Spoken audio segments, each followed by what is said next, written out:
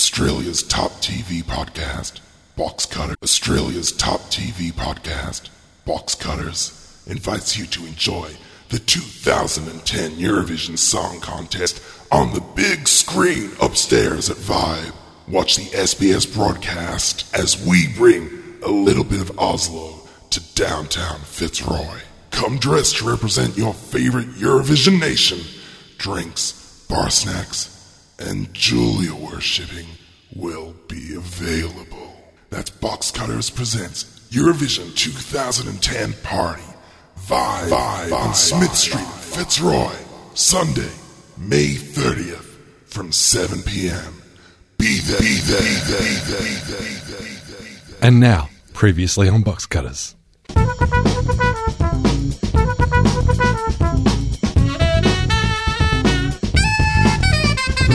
Box Cutters. Box Cutters. Box Cutters. Box Cutters. Hello and welcome to Box Cutters episode 224.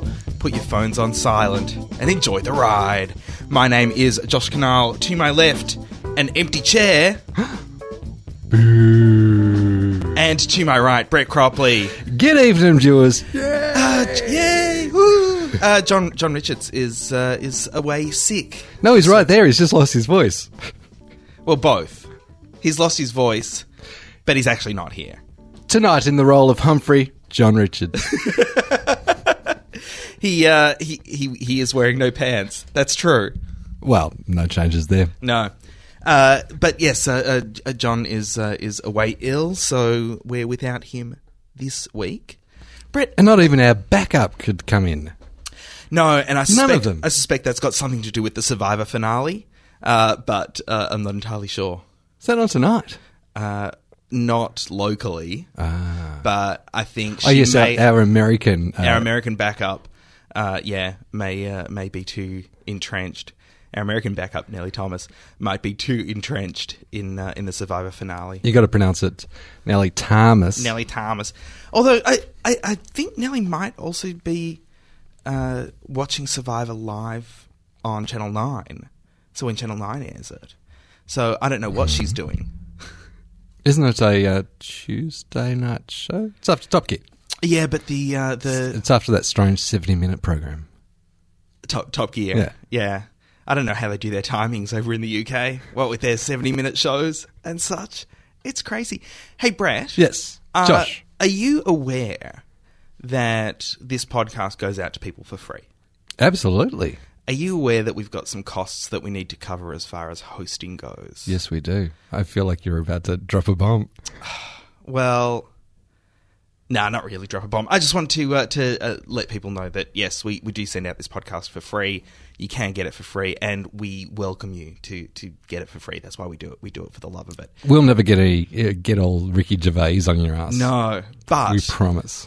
But if you wanted to help us with our costs, there is a donate to Box Cutters link on the website at boxcutters.net. You can donate for $3 a month, $5 a month, $10 a month if you're feeling really generous, or any amount that you think you can afford, and that helps us out a lot. So I just want to let people know about that. They might not be aware. A lot of people don't go to the blog. I don't know why.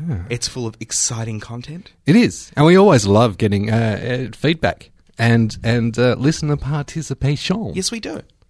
Yes, we do. And also during the week, we often put up little news items or opinion pieces or rants that we either can't fit into the show or... Extended comments. We're also going to be adding reviews to the site, a lot more reviews, so some of the things that you've heard on the show, but also some other things that we've just never found a place for. Like the Magic Roundabout. Like the Magic Roundabout, Brett, which... The Magic Roundabout. Magic Roundabout. I used to be that. Oh, really? Yeah. You were the Roundabout, and now you're the less Roundabout. Yes. I'm more the Ovalabret.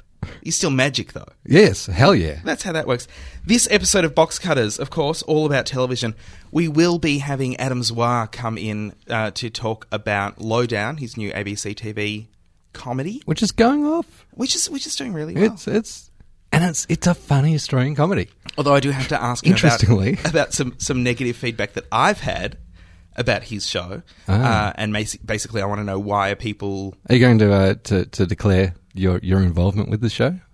I assume you got the negative feedback because of the bits you wrote. No, I'm getting negative feedback just because I think people find a need to vent and don't have direct contact to Adam Zwar.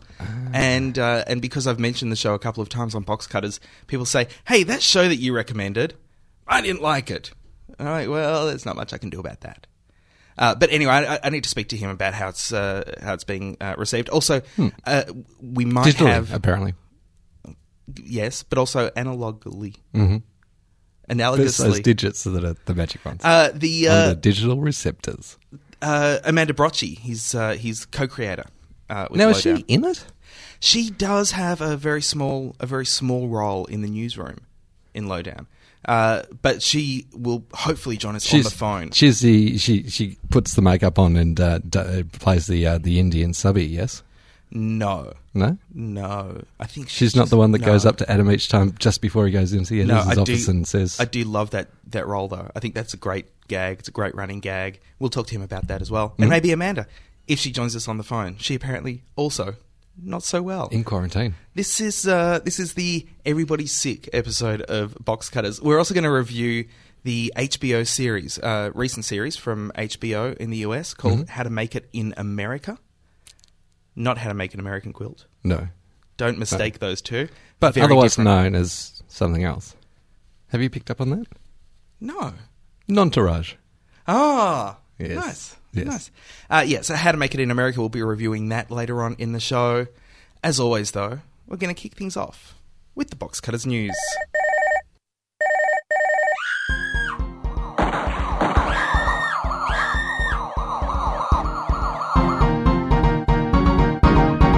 And now for the news.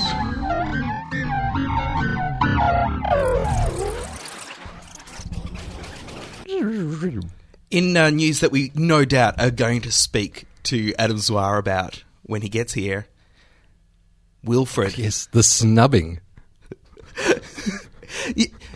Your story here is more about the snubbing. My story here is more about the fact that Wilfred has been picked up for a pilot Yeah. for FX in the US. And From TV Squad, the live-action pilot is based on the critically acclaimed series starring co-creator Jason Gann. Full stop.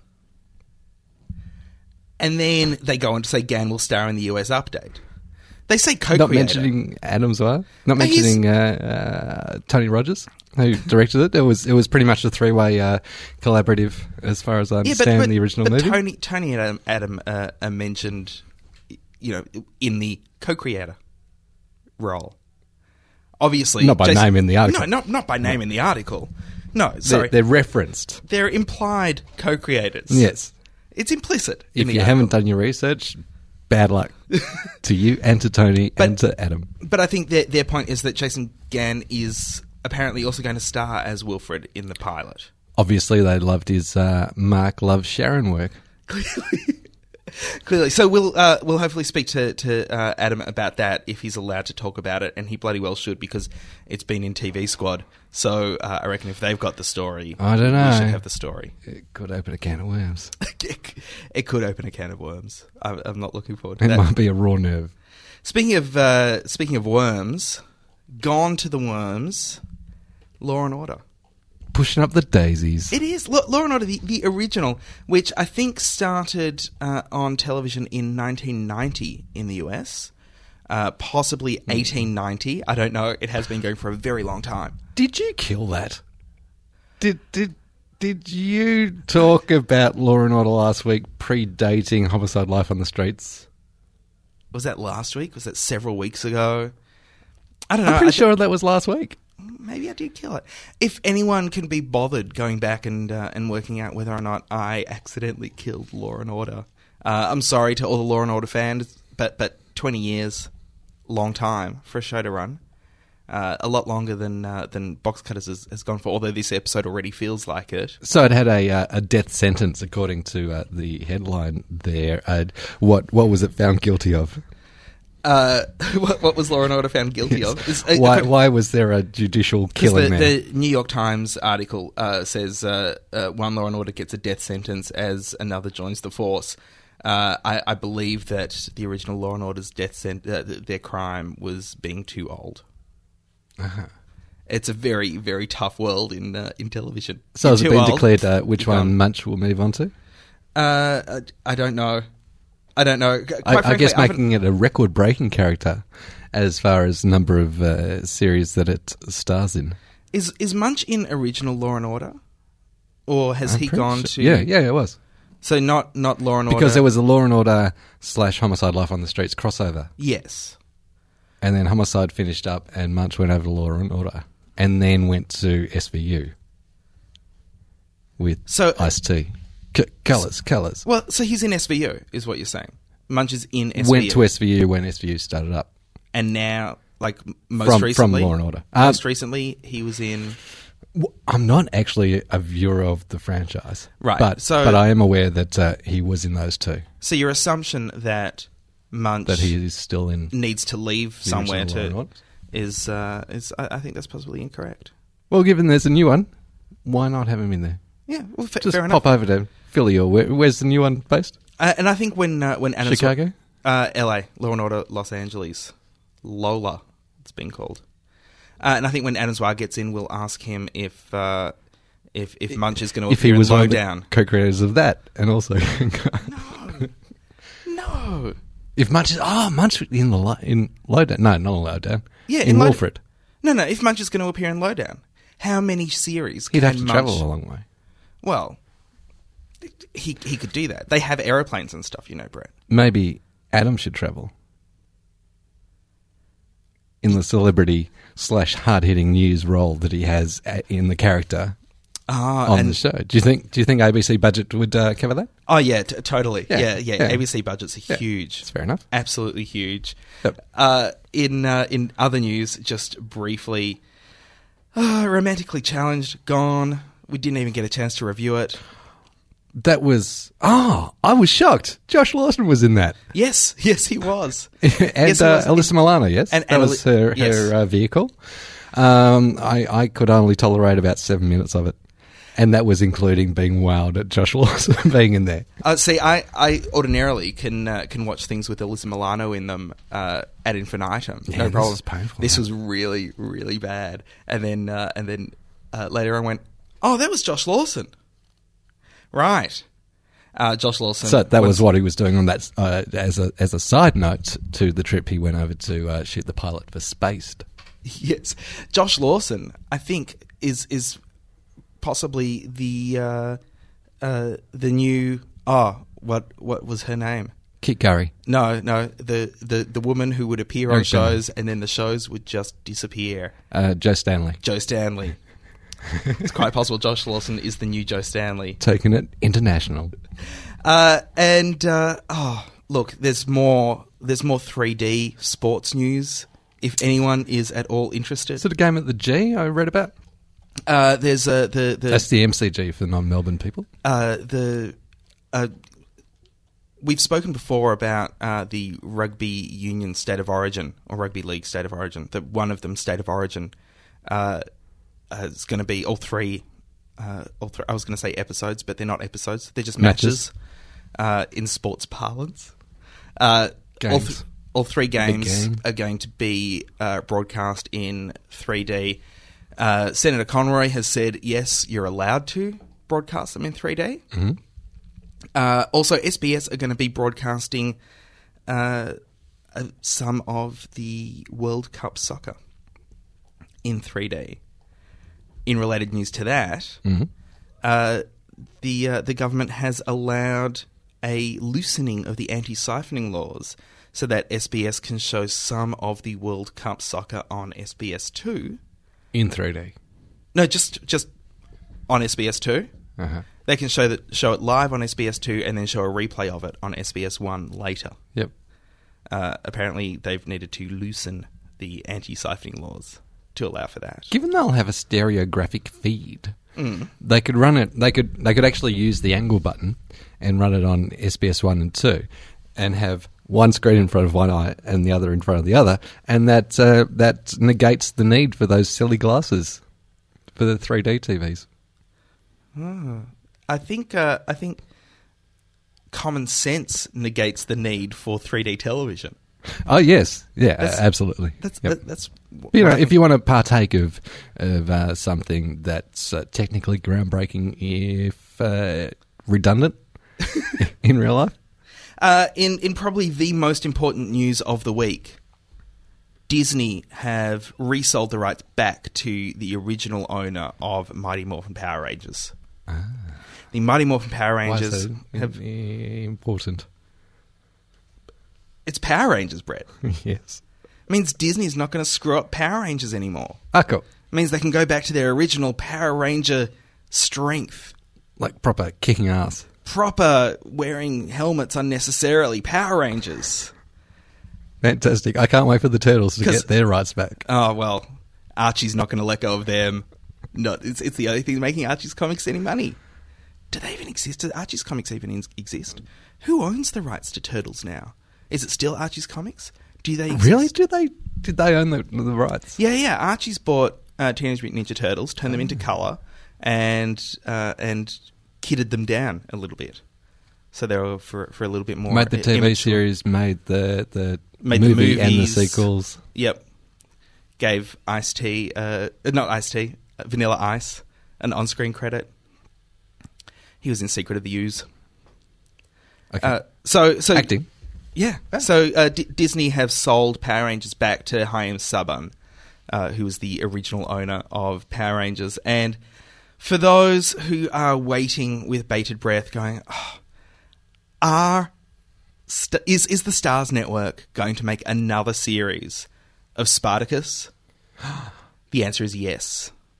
They are going to make a prequel to Spartacus, Blood and Sand. Now, this may be spoilerific. Did something bad happen at the end of the first series? I have no idea. Is Spartacus dead? I have no idea. No idea whatsoever. I haven't as yet watched through to the end of the series. I haven't watched through to the end of the second episode. Oh, But you I should go into that. know that after we reviewed it, people went, "Oh, Spartacus, Blood and Sand. How fantastic." I enjoyed it. So yes, there will be another series of that on Stars, the network that continues to not know what it is. And that is the Box Cutters News. Hey, I'm really lucky to be the guest of these funny, gorgeous, sexy, hunky men. This is Craig McLaughlin. You're listening to Box Cutters. And joining us in the Box Cutters studio now, we have Adam Zwar, co-creator of Lowdown, and Wilfred. But it's Lowdown that we're talking about. And on the phone, Brett, this is exciting. On the phone, we have Amanda Brocci, co-creator of Lowdown. Hello. It's a great coincidence. It is. Yes, and we're very happy to be here in our different forms. Yes. Thank you very much for having us here. Now, but before we get onto your own personal controversy in the press this week, Adam, which we've already touched on in the show, and you know we're trying to pick out a perfect colour ribbon to have as the Let's Get Adam's Name mentioned For the Awareness Day. Yeah. Yep. That's right. So before we get onto that, Lowdown. How did the two of you come to work together? How did you come up with the idea? Take it to the ABC. Basically, tell us the whole Lowdown story. Well, I met Amanda at the St Kilda Film Festival in 2002, and we had a feature film which we were working on for many years, which we actually never finished. I don't think a first draft of it, and that was a journalism-based feature film that was set at a newspaper, and Disagree with you there, Adam. We did finish it. did we? Yes. The first draft. Good. Right. Well, it needed some work, didn't it? Yeah, we were going to go do another draft, but it was in pretty good shape. Okay, we might If dust there- it off again. If there are any funding bodies listening, Oh well, no. We went through. We tried to get funding through one of our benevolent funding bodies, and we didn't get the funding, and I think that was enough at that point. We're very easily dissuaded. Yeah, but no, Adam was the writer on that, and I was script editor And director. and director, putative director. should the thing ever get made? Well, yeah. So I mean, with Wilfred, I kind of got the hang of writing half hour narrative, and I said to Amanda, maybe okay, I'm worried I'm going to be corrected again, but we did talk about making a similar kind of I don't know, setting a TV show in the world of journalism, half hour narrative, and we wrote the pilot, had a reading. Nicole Minchin came on board, who was a producer, who we knew, and from then we started writing the Bible, and we applied for the pilot funding at Film Victoria, and we got some money to make the pilot.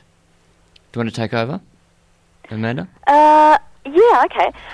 So then with the pilot, we then had we produced a flyer which was in a tabloid sort of form. So that was our flyer that we were going to approach networks with, and we went to a couple of networks. We went to SBS, and we sort of got excited about the possibility of going with them, and then we decided also to submit the pilot and flyer to the ABC, and they came back and they were very interested as well, and so eventually... a bidding war, I'm guessing. Well, I wouldn't say bidding war. I think while we're in negotiation with the ABC, SBS went cold. Maybe we could possibly say that. They speak to each other. Yeah, but we went. It actually happened very quickly after we finished the pilot. We got a development deal with the ABC, and we got, because we were all sort of keen to make the show and not just be in that very real place called development hell, which you can, even once you get to a network, you can produce 8 scripts or whatever for your series and still be like somewhere on the runway behind 8 other shows, which for some reason keep getting prioritised before yours. And we were pretty keen to have some kind of deal which ensured that we could go into production pretty quickly. And we had a fabulous EP, Debbie Lee, at the ABC, who was very, very on our side and really helped us make that a reality. So it was 2008 we made the pilot, and then we negotiated the deal at the end of that, and then pretty much Adam and I went straight into writing the 8 episodes, and then we finished those and sort of went into pre-production and then production last year, and just finished post-production now, and it's screening. And how has it been received since it started screening? Because we've mentioned it a few times on this show. I think we're all fans of it. Oh, thank you. But I know that there are always going to be haters of any Australian television. What sort of feedback have you both gotten? Gotten, that's great English. Well, I try... Adam loves to sort of rub his nose in all of the haters and lovers that fly around the net, and I tend to try and protect myself from everything, from the love and the hate and the indifference and po-faced remarks and things. So Adam probably can tell you a little bit more about that. I'll tell you about that. But one thing that I have found is that, and I always thought, as people get to know the show, that they get to know it, and misconceptions sort of fall away, and you get into the world. And there's been comments like, "Oh, it's getting better and better," and I don't necessarily think it's getting better and better. I think what happens is, as people get to know the characters and know the world and know the tone, and they start seeing more of layers of the show sort of start to come through a bit. Yeah, that has been the case. Everyone says, "Oh, it's getting better." Every review in the last 2 or 3 weeks has said it's getting better. And what's it? Is it up to episode 5? Was that last week's? No, Ep 5 is next week. Yeah. Well, our Box Cutters rule of 3 is that you have your pilot, you have the second episode, which is exposition, and it's not until the third one you can actually start running with it properly.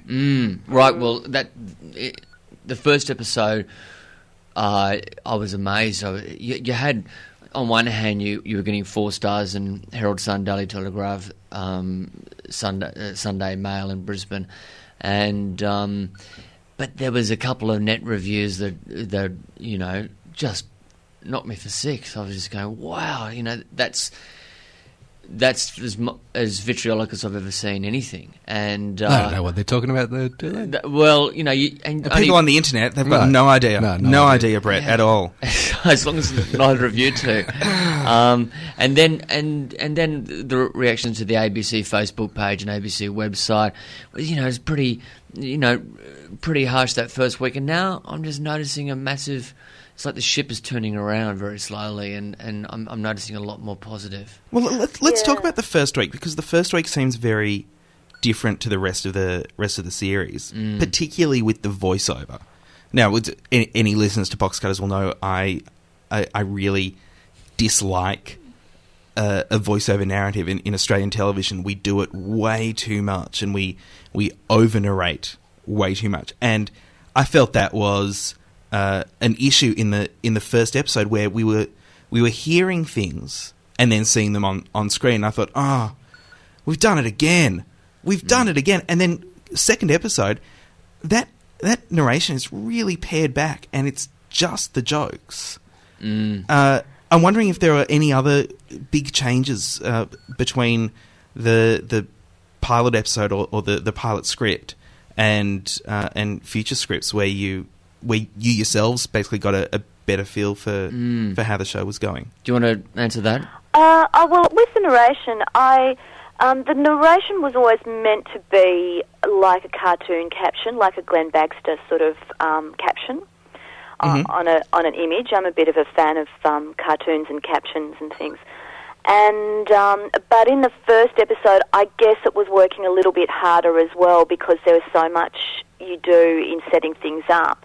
And also you're setting up the idea of not just the world, but also of the narrator and that sort of storytelling vibe and things. So I suppose there is a shift. There was a sort of a natural development of that role.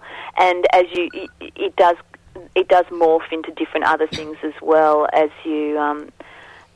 as the episodes progress. We tend to get more of an idea of what of who the narrator was. Definitely, as we continue to write. Sorry, because he's definitely a character in the show. He's more than just a narrator. He's an unseen character. Yeah, and I think that's because of. Adam describes him as a wry god, the voice of God, but. And I would say that, and also the other aspect to him is that he is a little bit like in literature you talk about free and direct speech, which has attributes of both third person and first person. So, like the narrator says something, he's omniscient, and he'll say he knows everything and he talks about it, but he often takes on the attitude of the character that he's talking about. So if Adam's miffed about something, then the narrator will say something, but he'll take on that quality of the miffedness of Alex's at the same time. So it's something that we were sort of having fun exploring that side of things. And how many other Australian television shows have had Academy Award winners as their narrators? Well, a short film has. And also that Millionaire show, which Russell Crowe is doing at the moment, where he gives where a businessman gives $1 million to some person who needs it. Are you guys aware of that on Channel 9? I'm aware of it, but I've kind of hidden it away in the depths of my disdain, because it sounds like such a horrible concept. Well, it's a British concept, but there was also another. Isn't it called The Philanthropist or something? If it's not, it should be. And there's another show, another documentary. I was going to say that called South Side Story, which Russell Crowe was in, but actually Jack Thompson narrated that. But this is the only drama. I think we were incredibly fortunate, and that was a result of really of Adam's relationship with Jeffrey through having worked on the AFI Awards together 2 years in a row, And we really lucked out. And the other thing about that is that Jeffrey came on board on pilot stage, so he didn't sort of sit it out and see how we went. He was actually part of the campaign to get us on television in a sense, by lending himself and that incredible voice to our show. And what I like about Geoffrey Rush as narrator is kind of an Australian television history of journalism on TV. Because of Mercury. Because he was the editor of the Sunday Mercury, and now he's narrating this story about another tabloid. And it seems like a natural fit, because but before then the only times we saw newspapers on Australian television was Daily at Dawn. That's right, and unfortunately, I think they do have a newspaper in Bed of Roses at the moment. But Jeffrey, of course, in Mercury, and we had the cameo from Rob Sitch in episode 3. Which I felt was a little bit of a nice kind of link to Frontline. With the guest roles, because the guest roles are again another kind of character, a single character of all these other celebrities that the character comes across. How many favours are you having to call in to get all these guest roles? You had Craig McLachlan introducing the show. That just happened very quickly. We noticed he was down in Melbourne doing Chicago, and we rang his agent, and he said yes. I think a lot of people have Emily Barclay said yes, Steve Bisley said yes. It was on the whole, it was pretty easy. I think actors have been quite attracted to the show and quite attracted to the dialogue. Because actors are pretty good barometers as far as reading scripts are concerned. That they kind of, it bounces off the page to them very quickly, or it doesn't bounce off the page to them at all. And fortunately, the dialogues and the characters seem to resonate with them, and they came on board pretty quickly and easily. And there's a especially for your Box Cutters audience, where I'll tell you that when we wrote episode 3, we of course had Alex Dimitriadis in mind to play the role of the tennis player. Perfect. And we approached him, and he was in Greece at the time shooting the Kings the of Kokonos film. Yeah, yes, that's one. And he said yes, and we were just over the moon. He was the first one to come on board. And straight away. He did get cold feet about it. I don't know what happened, but he changed his mind. And I wrote a letter to him saying that, I just think he would be great, and this is the character, and blah, blah, blah, and talked about what he'd bring to the role and why I thought that he was fabulous for it. And we didn't hear back, so we started recasting, and then Alex Tsitsopoulos, who came and did a fabulous audition, and then he came back and did a callback, which was just wonderful. And then at that point, Alex Dimitriadis did apparently he hadn't got the letter. And then he got back and said, yes, he changed his mind, he would be interested. And we then had to go, well, gee, we've got, is it fair to this other actor who's done such a fantastic job to then parachute in a big name into this role? And so we ended up going, no, look, Alex Tsitsopoulos just did such a wonderful job.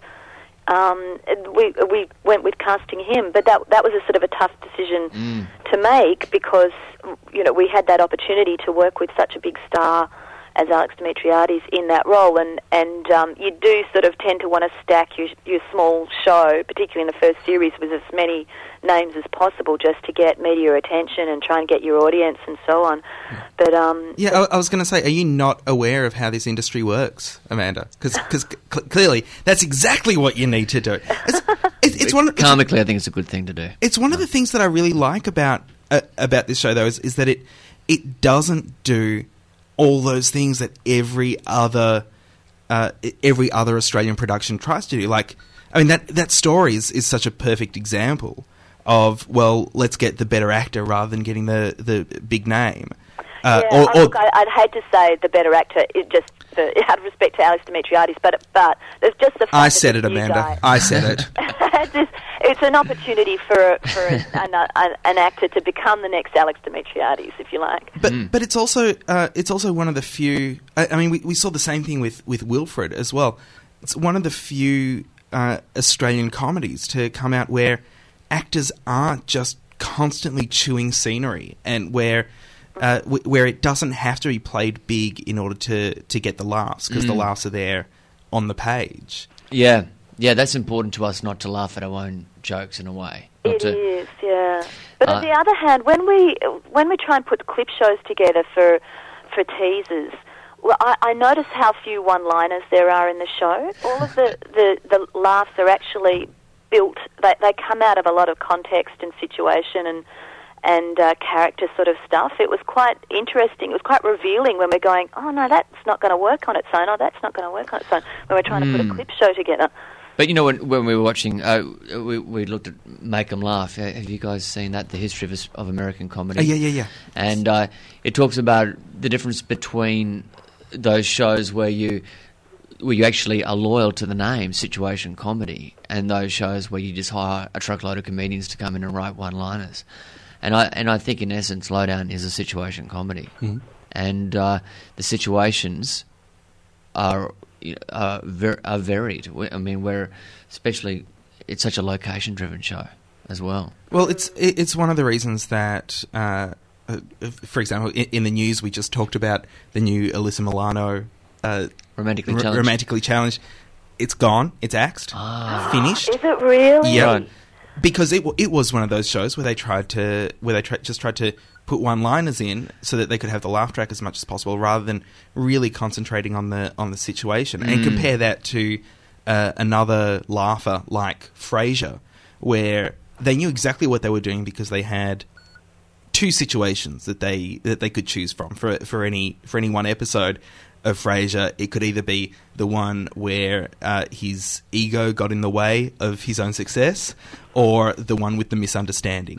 and they took those situations and just went, right, these are the situations for the show, and this is where the comedy is. Well, I got a lot of mileage out of it because it's a very well written show. Oh, you know, someone actually told me that on Frasier that they'd write the scripts, and then the script would be put up on an overhead projector, and then the writing team would go through line by line and say, how can we make this line funnier? How can we make this line better? So that's the mixture of both worlds coming together, the situation and a whole lot of great one-liners. So how long does it take you to write a script for Lowdown? What happens is one of us will do a first draft, and we bat it backwards and forwards. Gosh, we did the 7 episodes because the pilot was already written. Although it wasn't, we did add to the pilot. So yeah, we probably added a third to it. Totally, but we did it over that summer. So we started end of November 2008. Yeah, and we probably had them all done by February 2009, and we then tinkered and kind of revisited until June, or July. But in essence, it was done over that really hot summer. And you guys were pretty self-contained with doing that. You didn't have to liaise too much with ABC. No, not with the ABC. That was great. We also had Trudy Hellier come on and co-write a couple of the episodes 2 and 6, and I think basically it was an average of 2 weeks an episode that got for the first draft. And the first draft was a pretty well-honed draft. And then we actually, in February, we met with Andrew Knight, who was our script editor, and he sort of proceeded to dismantle the scripts and then, sent us sort of in a tailspin. And then we went back and in some cases went in wrong directions and then found our way back, and then in other cases continued to go forwards. But basically the second month or so, or the month of March, was spent doing revisions. And then we had a bit of a break, and then we actually did another really solid pass on it in about sort of June or so before we went into production. Which is a lot more fun. That was that was when we really started to enjoy it. And the fact, as you may know, when you've got something that you're about to make, it's all on the go. It's been green lit. Suddenly, you write better. The scripts suddenly get much better just because you know that it's going to be on the screen, and you suddenly you become much more critical of your stuff, but at the same time you're inspired. So a lot of the weaker stuff kind of falls away, and the better stuff emerges. Second series? Fingers crossed. Yeah, I'd love to. We'd love to. I guess it's with ABC at the moment as to whether we get some development money, but we're cooking. We want the show. We want the show to go on. So in a case like this where you have to come up with situations for the comedy to happen, have you got just a whole bag full of situations that the characters could get into to? Absolutely.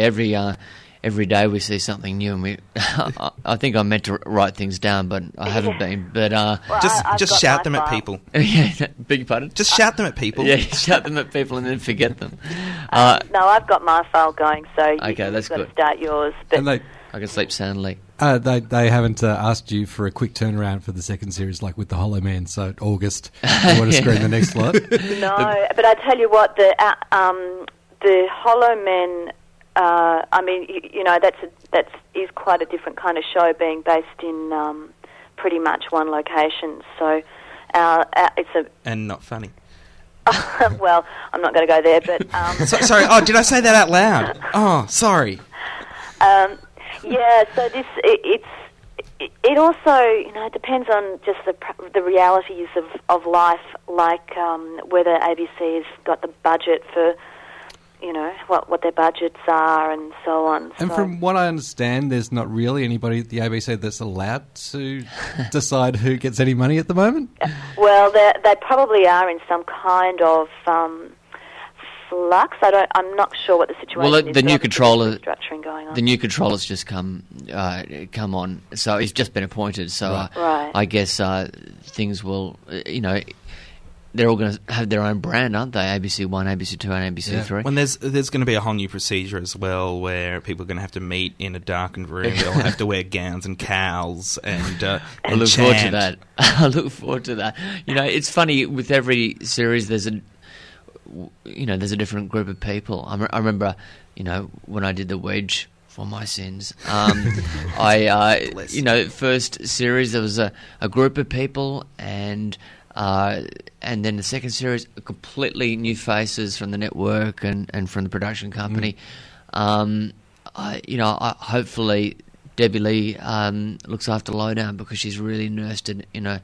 She's been so trusting, but at the same time just pushes us in the right direction when we need pushing. Yeah, she's been fantastic with just the odd comment here and there. It's been quite inspiring. We've gone, oh, okay. And originally Amanda Duthie was part of the getting the show up as well. Amanda Duthie at ABC Entertainment. And then she, of course, suffered the consequences of the Chaser sketch. And so we couldn't work with her on Lowdown, which was a massive disappointment for us. And now I think she's head of ABC Scapegoat. No, she's back. She's back. Oh, right. Yeah, something like that. And Adam, if the pilot for Wilfred on FX gets picked up, then are you just going to be able to fund the entire second series of Lowdown all by yourself? Is that how that works? Look, I'd love that to be the case. I haven't seen exactly the percentages of what's happening. I do know that I'm an equal shareholder, so it's of course FX being cable is not as good as as network. It's basic cable, so they get more. They had the Shield. Come on. Yeah, that's right. No, what else did FX have? They had that Damages. Yeah. Look, I don't know.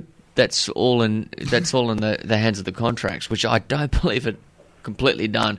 They're done for the pilot, but they're not done for the series. In case anyone from the ABC is listening, let's say no, and you're unlikely to get much money from that deal, and so the ABC really does need to foot the bill. Yeah, they need to foot the bill. Yeah, don't sleep too soundly, guys.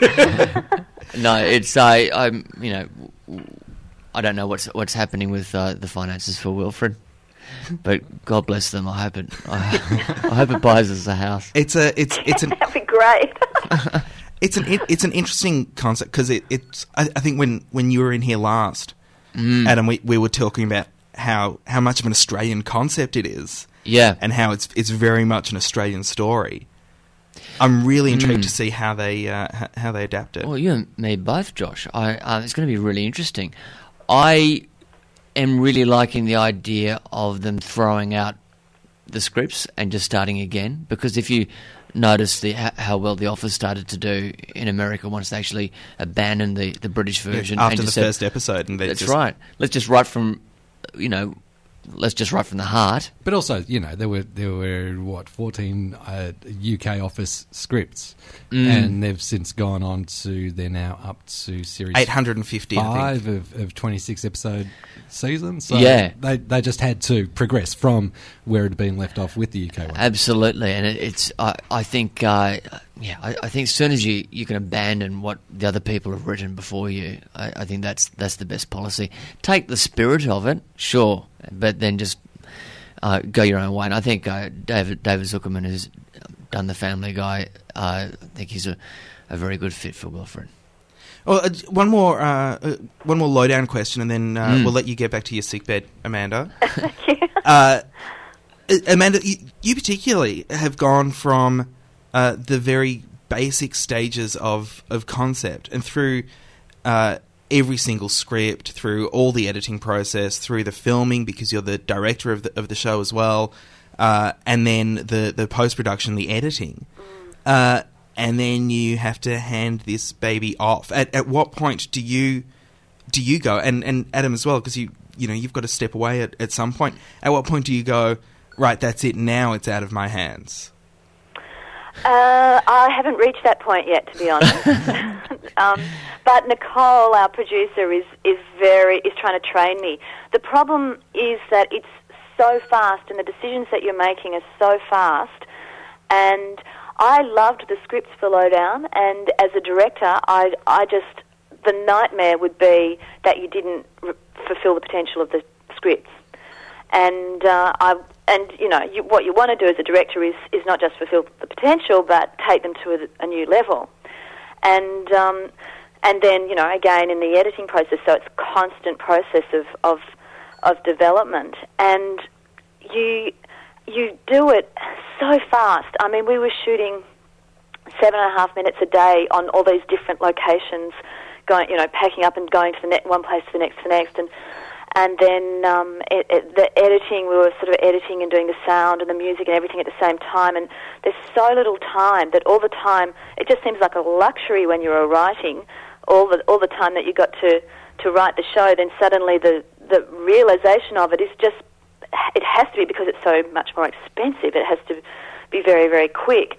And it's really hard to keep signing off on things and keep going, yep, okay, that's it, okay, that's what it looks like, that's the grade, that's the everything, yep, okay, I'm done. Because, I don't have the luxury of going back like you would with a feature and tweaking things and so on. It's that's right. Really, really difficult. 2 features is a TV show. You've effectively made 2 features, and Nicole's produced a film that we shot in May, and that's probably going to get a release in July, or it'll be at the Melbourne Film Festival in July, and they're still kind of working on it, and so that's the reality of making TV. That's hard with because that's also brought to mind that the one of the main arguments about why don't we have a good sitcom in Australia, because that comes up all the time, and then the answer that people give is, well, we just don't have the money to pay all of those writers and blah blah blah.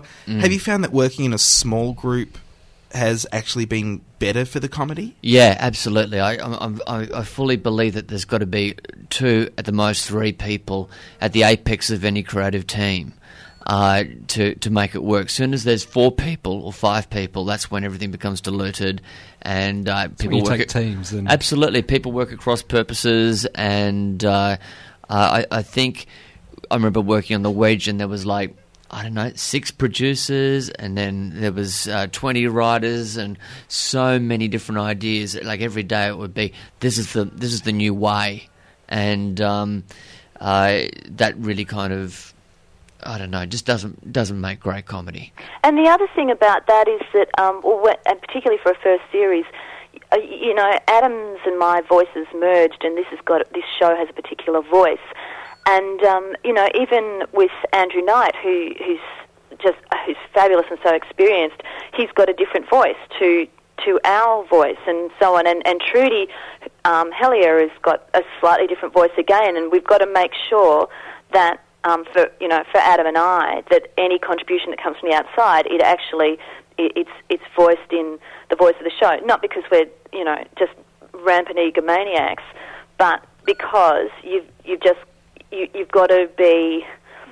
You can't, as Adam says, you can't sort of dilute an idea, because that's when it becomes, for some reason, less funny. So it's actually just a matter of pragmatics of sticking to the original concept and the spark and the voice. You got to look. It's all got to look like it's been written by the same person. And you talked about Frasier before. Well, that looks like it's been written by one person, even though it's probably got 100 writers over the 10 years it was on, or whatever. So if we can establish the voice in this series and maybe the next series, then you could bring, perhaps in series 3, you could bring in more writers. Or series 8 or 9. Which we're going for. But no, seriously, it's established then. Everyone knows what world you're in and what you actually have to achieve. American writers are probably more practiced at doing that than Australian writers. Everyone knows if you're writing for Mad Men, you know what you're writing. Is doing 8 episodes for a year enough? Or do you feel really frustrated that you can't? Are you talking financially or artistically? Artistically and from a creative production output kind of viewpoint. I think, from my point of view, I think we'd be lucky to do 8 episodes a year. I think every 2 or 3 years is probably more realistic, just for the amount of time that it takes to go from the seed and the original storylines to the final show. And getting finance, though, I know it's not Brett's question, but that takes a long time. Yeah. Oh, well, yeah. If they're happy, Adam's got a headache just. I know, but it is good to let the. It is good that the finance takes a while to come into place, because you need to. It's great to look back at the scripts after some breathing time.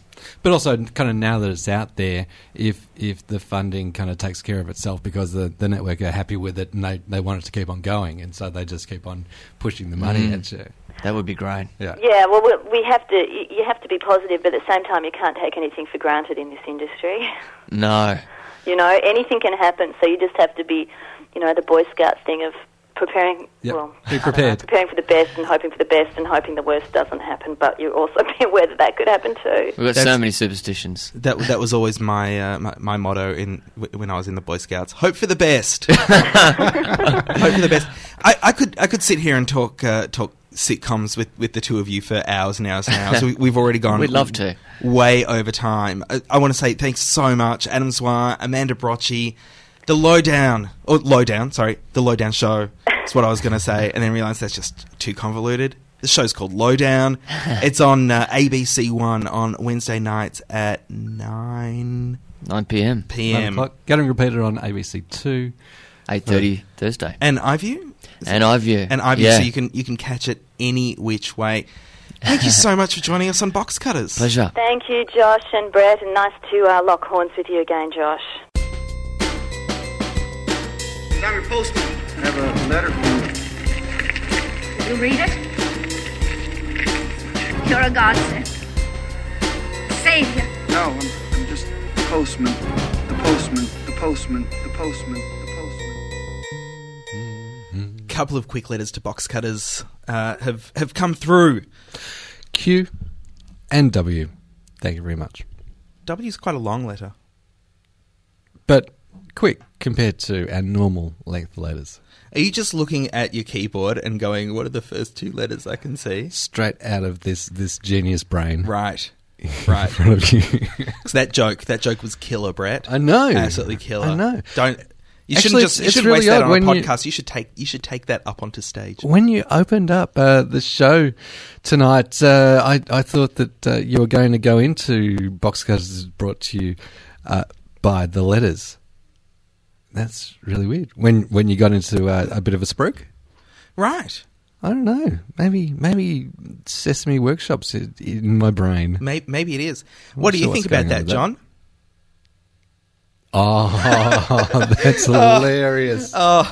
Special one for the Humphrey video podcast. There is no Humphrey video podcast. There is Shane Box Cutter wrote in to say that quote, while I was in the US a few weeks ago, a new show called Happy Town, produced by Josh Applebaum, started on ABC. I didn't actually watch it, but from the previews it sounded quite interesting and seems to have had reasonable reviews from fans. I thought you might be interested in reviewing it on the show. We are. Thanks for bringing it to our attention. We Shane, are interested, or we are going to? We are interested in reviewing it. Yes, definitely on the show. interested. Shane, of course, brought you the excellent One Thing segment. He's the creator of that. I'm glad somebody's tracking these things. So he's full of good ideas. Yep. So I think if a suggestion comes from Shane, it's already got it's got merit based on his previous experience. It's got the gold Shane stamp of approval. Yeah. Bam. So we'll try to check that out in the coming weeks. And as always, if the show's no good, well then we watch the show so you don't have to. And if the show is good, then we will watch the show so that you can say to your friends and family, hey, I think we should watch this because I heard about it on Box Cutters. It only started like 3 weeks ago, and it just looking at the blurb on the Wikipedia page, it looks like it might be somewhat an ironic title. A period of peace following a series of unsolved kidnappings is cut short when a new crime has everyone talking in the small Minnesota town of Haplin. Maybe the nickname of the town is Happy, given it's Haplin. Right. So what you're doing here, Brett, is you're trying to review the show without this is completely reading off that one line thing. I loved it. I gave it 4 stars. Did you? No, I haven't seen it. Had a potato. But you've have you seen Happy Town, John? What do you think? Go easy, really. I don't know. He's so PC. I know. Also, an email has come in from Gabby Box Cutter. It's been a long time since we've heard from Gabby. Glad to have her back. Yes.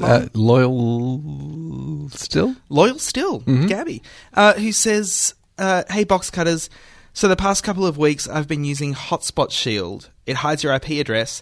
I have to say, it's been brilliant. I've been able to use Hulu perfectly.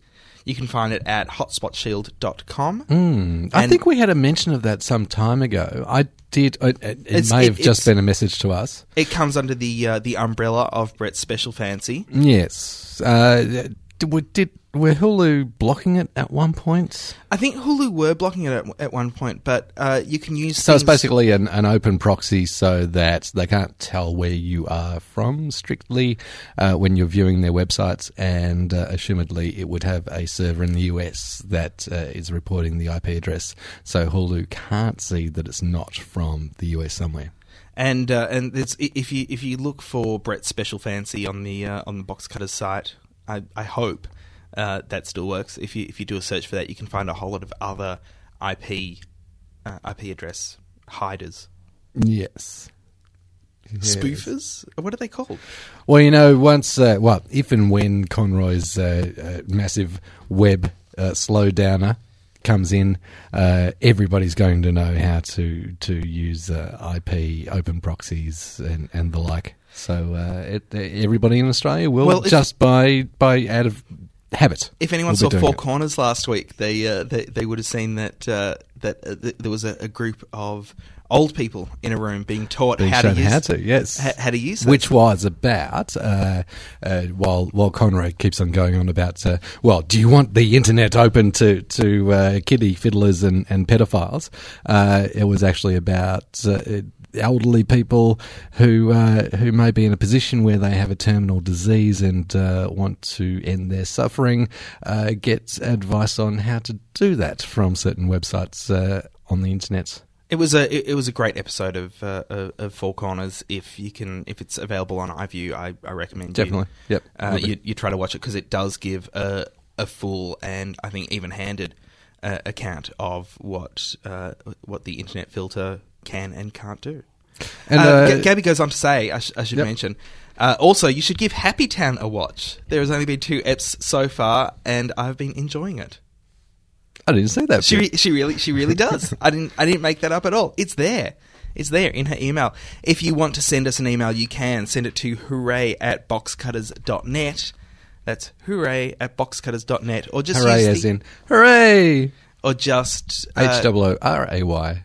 But any other spelling of hooray will work as well. We fixed that. Not with an exclamation. Not with an exclamation mark. No, that just won't work in any email address ever. But yes, hooray@boxcutters.net, or click on the Talk to Boxcutters link on the blog at boxcutters.net.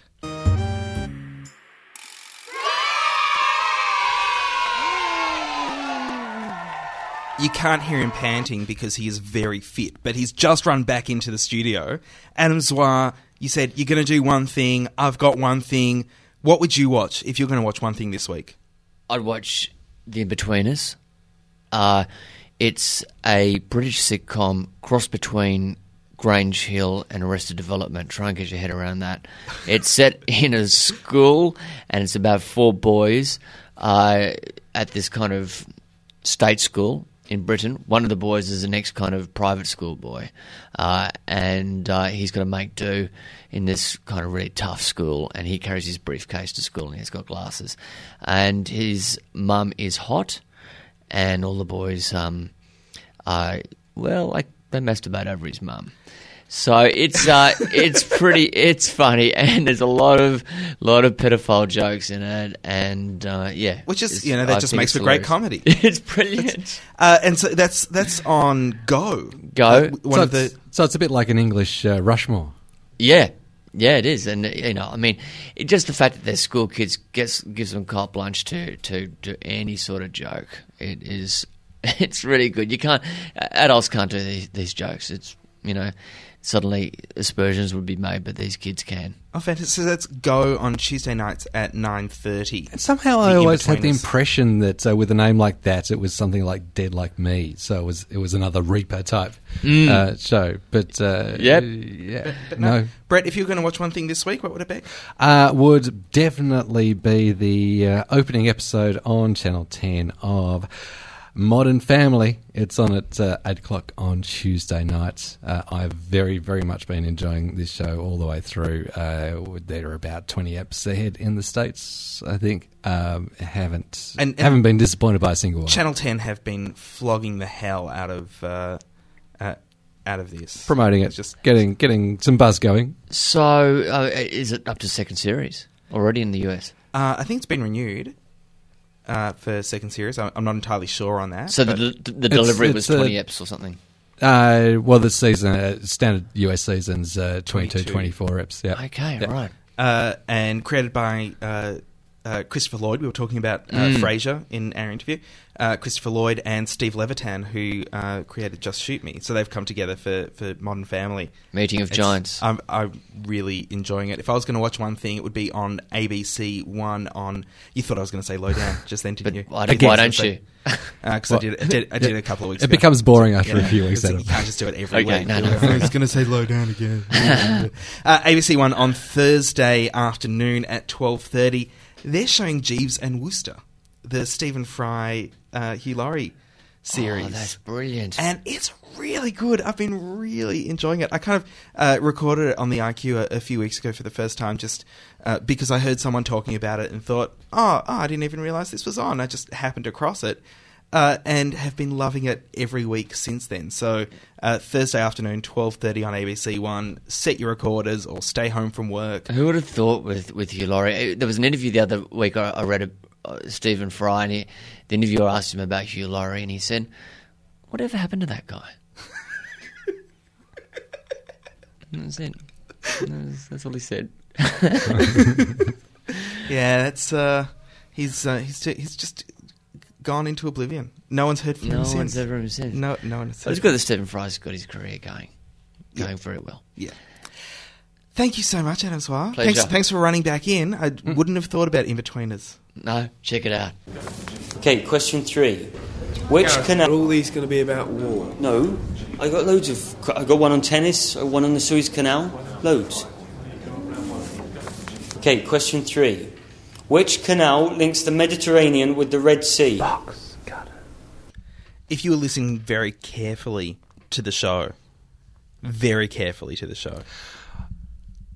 What, Brett? Go on. I was going to make up a question. What key was the saxophone warming up in the green room? That's how carefully you needed to listen to the show. Yep. I don't know. I don't know the answer. Do you know the answer? Hooray, boxcutters.net. No, that's not the question. That's not this week's quiz question. This week we have to give away to one lucky listener a sky blue. I think maybe more aubergine. It's not aubergine. It's nowhere near aubergine. It's blue. It's a light blue Crumpler T-shirt. The size is large. The Crumpler T-shirts tend to be a little bit undersized, I think. Or sexily sized. Oh, sexily sized. To show all of your bulges and or curves. Show off your six-pack or your keg. So we have one of those to give away if you can answer the following quiz question. Brett. Yes. Name 3 Australian comedies? Dramas. Australian TV shows. Thank you. That have been set in a newspaper. That's it. Just name 3 Australian TV shows that have been set in a newspaper. Send your entries to hooray@boxcutters.net. Surrounding a newspaper. Not like the Andy Capp show, which was an unfunny, just cell-by-cell TV series. That was terrible. I couldn't believe they actually... Oh, you mean in a newspaper's offices? Yes. Rather than in the offices of in a the newspaper. actual pages of a newspaper. Yep, So, yep. like, if Gumby could go into a newspaper as well as he could go into a book, that would be a show set in a newspaper. Yes. But we want shows that are set in a newspaper office. And for extra points, name the best one. No, again with your extra points. There are no extra points. There's no supplementary question. There's no extra prize, just extra points. Send your Box answers. Cutters points. Hooray@boxcutters.net and you can win yourself a wonderful Crumpler T-shirt. Hey, when I cast my pod, it's with the box cutters in mind. Box cutters, pod, cast, done. Pork is on the table. Crispy pork. Something we didn't mention in news, Brett, and because I don't really think it counts as news, but it was reported as such. In Adelaide, they've built a new digital television tower because apparently there was a spot in Adelaide where people just could not get digital television reception at all. So they haven't actually built the tower yet. I think they've started building the tower this week, and Senator Conroy was there to say, "Look, we're building a tower." What is the deal? I haven't specifically looked into this, but I know for a fact that the broadcast area on digital radio towers aren't anywhere near as strong as those of the analog broadcast transmission towers. Are there a number of digital TV towers dotted around metropolitan areas to get full coverage generally? I don't know. I would have thought that they would have worked this out beforehand. I'm also wondering if there's who the responsibility lies on. Is it the federal government's job because they're the ones who have said we are having a switch off of analog signal? Or is it the networks who need to provide the signal? Or is it the city councils who allow buildings to be built, thereby blocking the potential for other residents to get signals? You're assuming that it was buildings blocking them out and not just some feature of the terrain. It could also have been a feature of the terrain. I'm trying to find. I don't think they should have built that transmission tower on the non-Adelaide side of the Adelaide Hills. I reckon that would have been better planning. It's the Para Escarpment Digital Television Facility, so if it's a literal escarpment, then maybe there's actually a drop off, and these people are right at the foot of that, and so the signal just can't get around that corner. Yeah, it's possible. Apparently, a lot of areas have been having intermittent reception problems, but they don't talk about why those problems have been happening in the article that I've got. It's not actually an article, it's just a media release from the Minister's office. It's interesting because so much of Adelaide is so flat. It's not until you get quite a way south or quite a way east that you actually get anything approaching hills, really. Yeah, I know. It's so you kind of come over that rise and there it is all laid out in front of you. You can see the airport there, you can see the city there. I'm motioning for the video podcast, of course, and crossroad that goes back up to the freeway back to Melbourne. And Adelaide is the size of a standard Melbourne backyard as well, so so I can't really see why it would be a problem, but apparently it's just poor planning. They do love tailgating, though. They do. That does bring us to the end of Box Cutters episode 224. Before we go, though, yes, I know we said we were going to do a review of How to Make It in America, or Non-Tourage. But we clearly ran out of time because Adam Zwar and Amanda Brocci were far too interesting talking about Lowdown.